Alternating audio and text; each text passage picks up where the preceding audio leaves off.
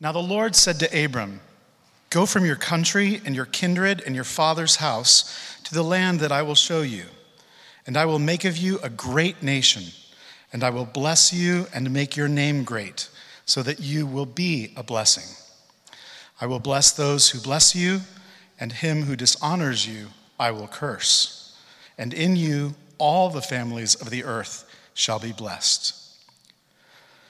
So Abram went as the Lord had told him, and Lot went with him. Abram was 75 years old when he departed from Haran. And Abram took Sarai his wife, and Lot his brother's son, and all their possessions that they had gathered, and the people that they had acquired in Haran, and they set out to go to the land of Canaan. When they came to the land of Canaan, Abram passed through the land to the place at Shechem, to the oak of Moreh. At that time, the Canaanites were in the land. Then the Lord appeared to Abram and said, "To your offspring I will give this land." So he built there an altar to the Lord who had appeared to him. From there he moved to the hill country on the east of Bethel and pitched his tent, with Bethel on the west and Ai on the east. And there he built an altar to the Lord and called upon the name of the Lord. And Abram journeyed on, still going toward the Negev. Lord Jesus, thank you for coming to bring us life from above, for coming to bring many sons and daughters to glory in your crucifixion and resurrection, in your ascension and the outpouring of the Holy Spirit. Lord, teach us to listen to now. Teach us, as we sang earlier, to become more aware of your presence, of the wind that is blowing in our midst. Pray this in the name of the Father, and the Son, and the Holy Spirit. Amen. Good evening. Welcome again on this second Sunday of Lent. A most joyous season, is it not? How's it going? How's Lent? Some of you are like, I'm indifferent. I don't even know what it is. Some of you are like, it's not going so hot, Jay. Some of you are like, yeah, it's going great. And you've always wanted a season like Lent. You've always felt very scrupulous about yourself, etc. Well, I hope it's going well. And I hope you remember that Lent is not a season for those who have it all together. Because I've gotten some questions. What should we do? Can I do this? Can I do that? If you think that you have everything together, Lent actually is for you. But for the rest of us who know that we don't maybe have it all together, Lent is especially for us. It's especially a time to turn down the volume on all the unnecessary stuff in life so that we can what? We can hear from the Lord. Do you remember what we sang earlier? And I referenced to it in my prayer just now. Let us become more aware of your presence. Let us experience the glory of your goodness. Now, that's not just any presence. That's us speaking to the triune God, saying, "Oh God, you are everywhere and fill all things. Let us become more aware of your presence." The desert fathers, so these are monks that they fled the city and they went out to live in caves in the desert, they said that this was called attentiveness. Lent is a gift to us because in it we can cultivate attentiveness. It's a good and beautiful thing. There's a lot of noise in our life right now, is there not? There's a lot of noise in the world all around us right now. Even just driving by on Easton Road, a pleasant road, but still, cars going by, jets flying overhead, podcasts on our phones, so many things to watch on Netflix and YouTube. I still don't understand YouTube because now they're not here, so I'm going to talk about them. My kids watch YouTube like it's, they can't quit. And really, it's just a bunch of guys doing stupid stuff. And I'm like, hey, man, you got the real thing right here. You don't need no internet.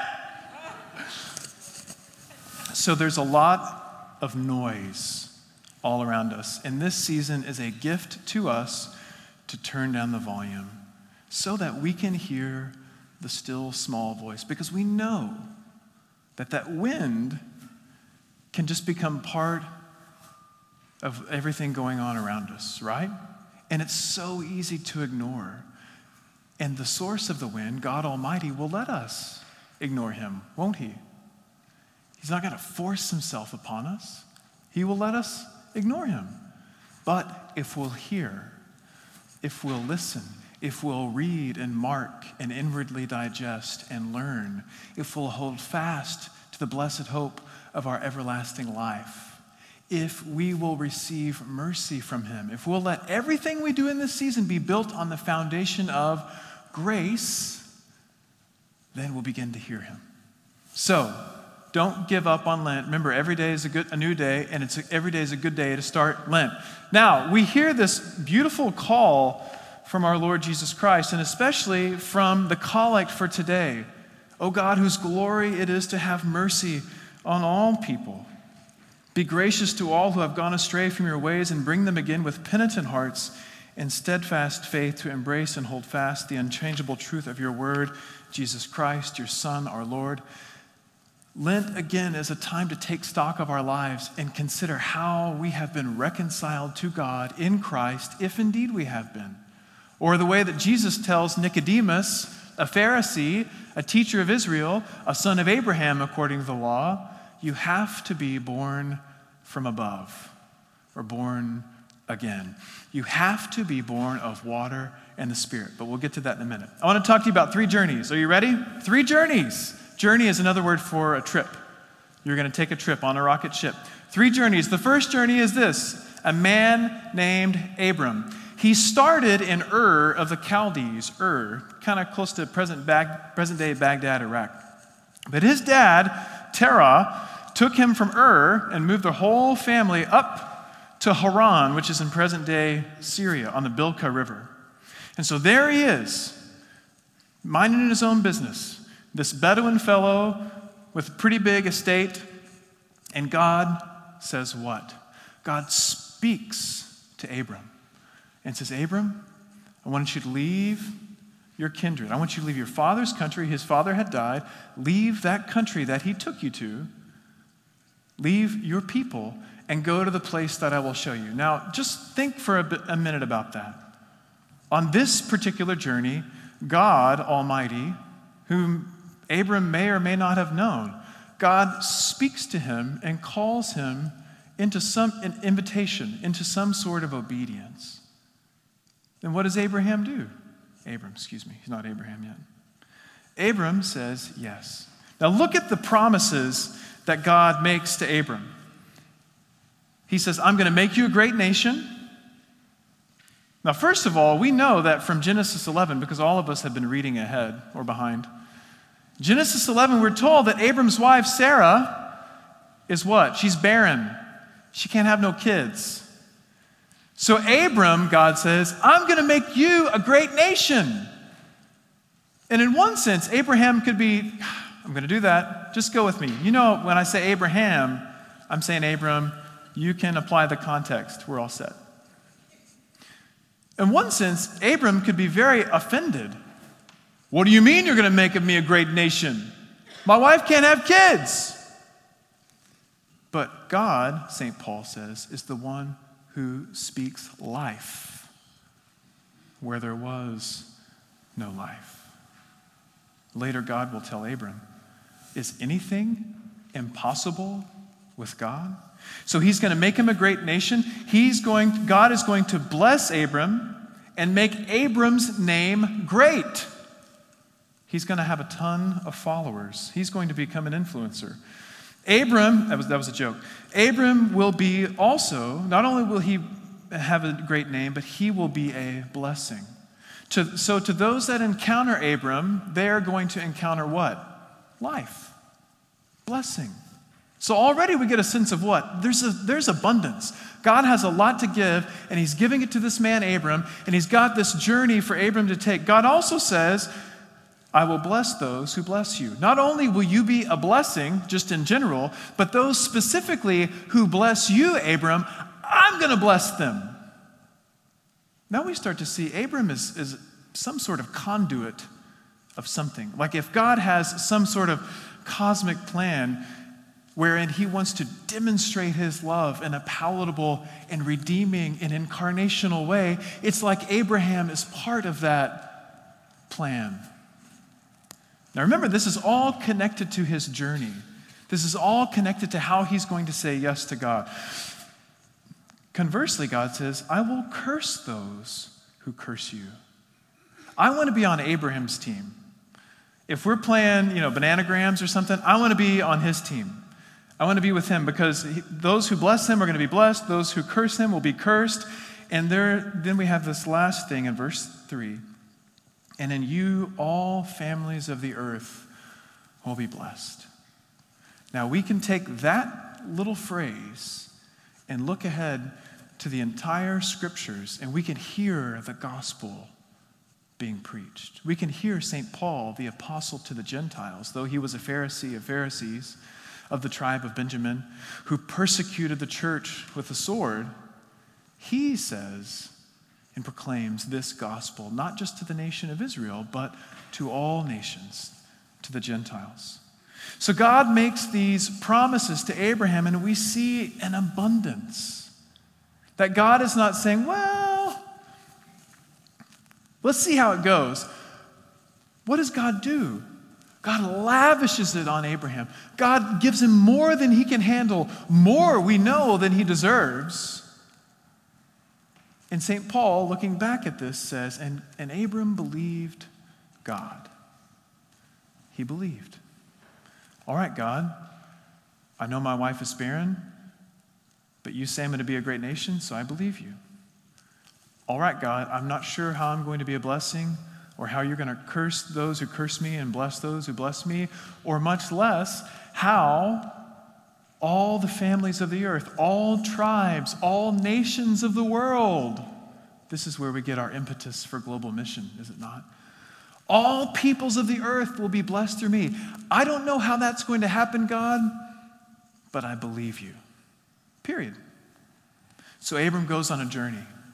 And as he's going, he passes into the northern part of Israel, where modern day, or where Dan is. It's not really a modern city now.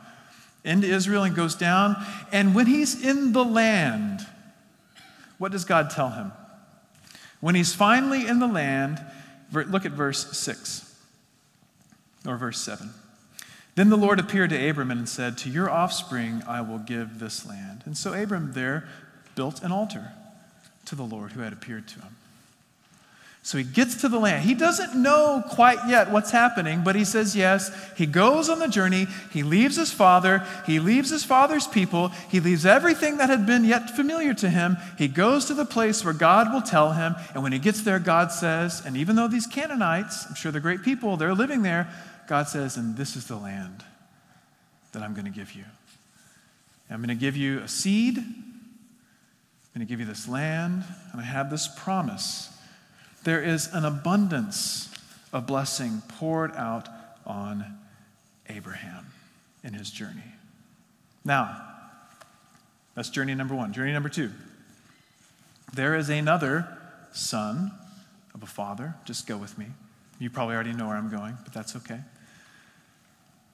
Who, though is eternal in his generation, meaning he has no beginning, leaves his father and his kindred in order to go on a journey. Now think about what God told Abram, and think about what our Lord Jesus Christ will accomplish through his life, death, and resurrection.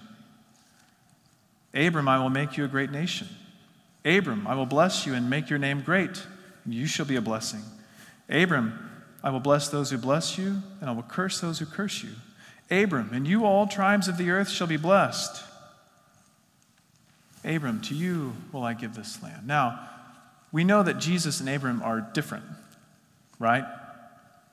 But there's some typology happening, isn't there? But more importantly, Jesus is the seed, capital S. Jesus is the offspring, capital O, of whom the Father was telling Abram, through you all families of the nations, all families of the world would be blessed. Jesus is the one who leaves his perfect unity of the Holy Trinity. God is not divided in that time, but in a mystery, Christ is incarnate. He's the eternal Word of God, and he's the only begotten Son of God. For God so loved the world that he sent his only begotten Son, who by his death trampled down death. And Christ chose to become incarnate of the Virgin Mary, to live among us, to be tempted by Satan. He can allow all of this to happen, being fully human and fully divine. And so Jesus very much goes on a journey. And the journey is not unlike Abram's because there is a goal in mind of the journey. In fact, the goal of Abram's journey is the same goal of Jesus' journey. And ultimately, it is this, that the Son of Man would be lifted up, that men and women could be born of water and the Spirit, could be born again or born from above, that God would bring many sons and daughters to glory. So we see that this journey that Abram has and the journey that Jesus has have specific points. And we see at the intersection of all this conversation with Nicodemus. Now, who's Nicodemus? He's a Pharisee. And he's coming to Jesus. What does John say? Look at your bulletin. It's on some page in there. John says Nicodemus comes to Jesus at noon? No. In the morning? No. At night. Verse 2, on page 6 of your bulletin, this man came to Jesus by night and said to him, Rabbi, we know that you come from God because no one can do the things that you're doing unless he is from God. And notice that Jesus doesn't say, you're right, Nicodemus, ding, ding, ding, ding, ding, ding, come on in. Jesus, knowing exactly what Nicodemus needs to hear, then lays out this arena, if you will, an arena of questions, an arena of images, where instead of delivering information to Nicodemus, instead of teaching him something by content delivery, he's going to invite him into a relationship where Nicodemus can wrestle with these things of God. And so Nicodemus is a Pharisee. It means that he's a son of Abraham, because we do know that Abraham and Sarah eventually had a child, Isaac, great name. And Isaac had kids. Jacob was the one that was blessed, and then he had a bunch of kids, and they had kids, and then there's this whole nation of Israel, and there's this whole long saga of the people of Israel trying to stay pure, trying to be ready for the Messiah. And notice, the Pharisees they're a thing only because the people of Israel want the Messiah to come. And they realize that after their exile, after their captivity, they were thrown into exile and captivity because they did not obey God. So when they get back into the land, they don't just have the laws that God gave them in Exodus and Deuteronomy and Leviticus. They have new standards and new laws. And the Pharisees were there to teach and to enforce and to make sure that Israel stayed pure and could be ready for the kingdom of God. And Nicodemus is one of these, who is a son of Abraham, who is a fastidious observer of the law, and who is ready for the kingdom of God. And Jesus tells him this, truly, truly, I say to you, unless one is born of water and the Spirit, he cannot enter the kingdom of God. And before that, he says, truly, truly, I say to you, unless one is born again, he cannot see the kingdom of God. Nicodemus thinks he has the kingdom of God market cornered. He's got the traditions of the fathers. They've got the scrolls. He's got the covenants. They've got it all. We may be an occupied place with the Romans, but they're keeping peace, and that's okay. We can observe our religion. We're ready for the kingdom of God to come. And Jesus says, you have to be born again. You have to be born from above. What? Jesus came on his journey, on his pilgrimage, born of the Virgin Mary, born under the law, born of a woman, so that we could be born from above, so that Nicodemus could hear this and be born from above.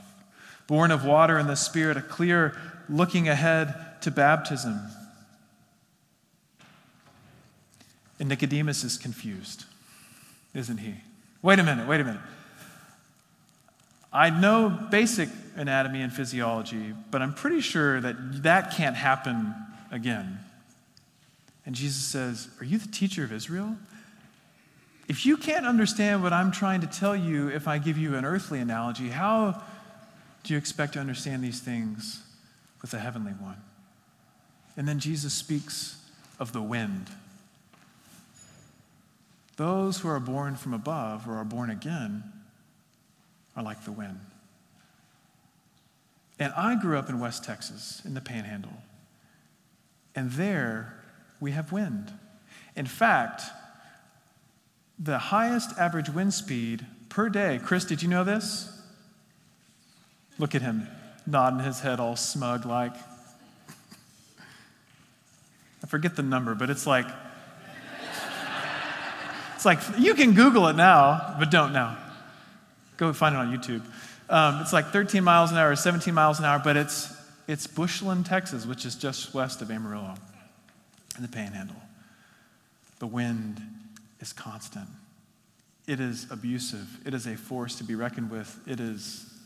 It's indelible. I mean, it leaves this mark on you that is just not only on your hair and your face and the trees are all over sideways, but you don't know how we can show how it happens meteorologically, but you can't see it. Can't control it. And Jesus is saying that's a little bit like what the kingdom of God is. You can't control it, Nicodemus. Your heart may have been in the right place and trying to own it, to be ready for it for the people of Israel, but you cannot control it. But let me show you what you can do.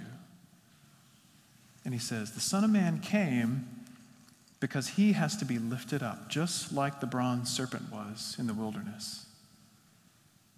For God so loved the world that he gave his only begotten Son, that he sent his Son on this journey, on this mission, that whoever believes in him would not perish.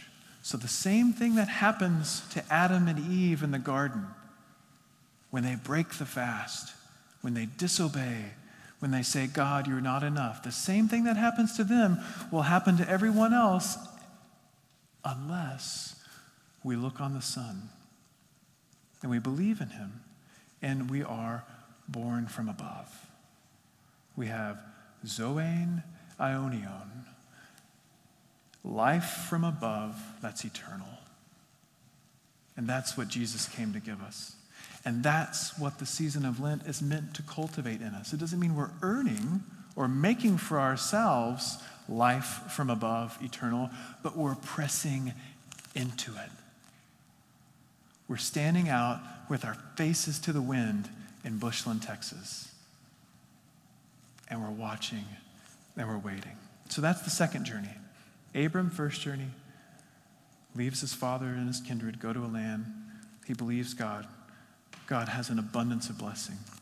Second journey, Jesus leaves his father and his kindred to be incarnate of the Virgin Mary so that God may pour out this abundance of blessing, not just on the people of Israel, but of all nations. And the last journey is your journey and my journey. I have a few questions for you by way of reflection as we close. First, in your journey of being born from above, what have you left behind in order to follow Jesus? Think about that for a minute. Maybe there have been friends, maybe family, maybe career. Maybe you've left cities. Maybe you've left family and kindred. But what has God called you away from in order to call you into something? And if nothing, that's okay too. Doesn't mean you have to go somewhere. But as you look with attentiveness at your life, in reflection, you'll realize, oh, I used to really be into this thing. I really thought this was essential to my life. And you know what? The more I fix my eyes on Jesus, the more these things fade away. Let us become more aware of your presence. The more we're aware of his presence, the more this other stuff just kind of like, it's not as important. In your own journey, how are you now being led by God? Even think about this season of Lent even. And again, there doesn't have to be an answer. These are just thoughts for reflection. How are you being led by God now?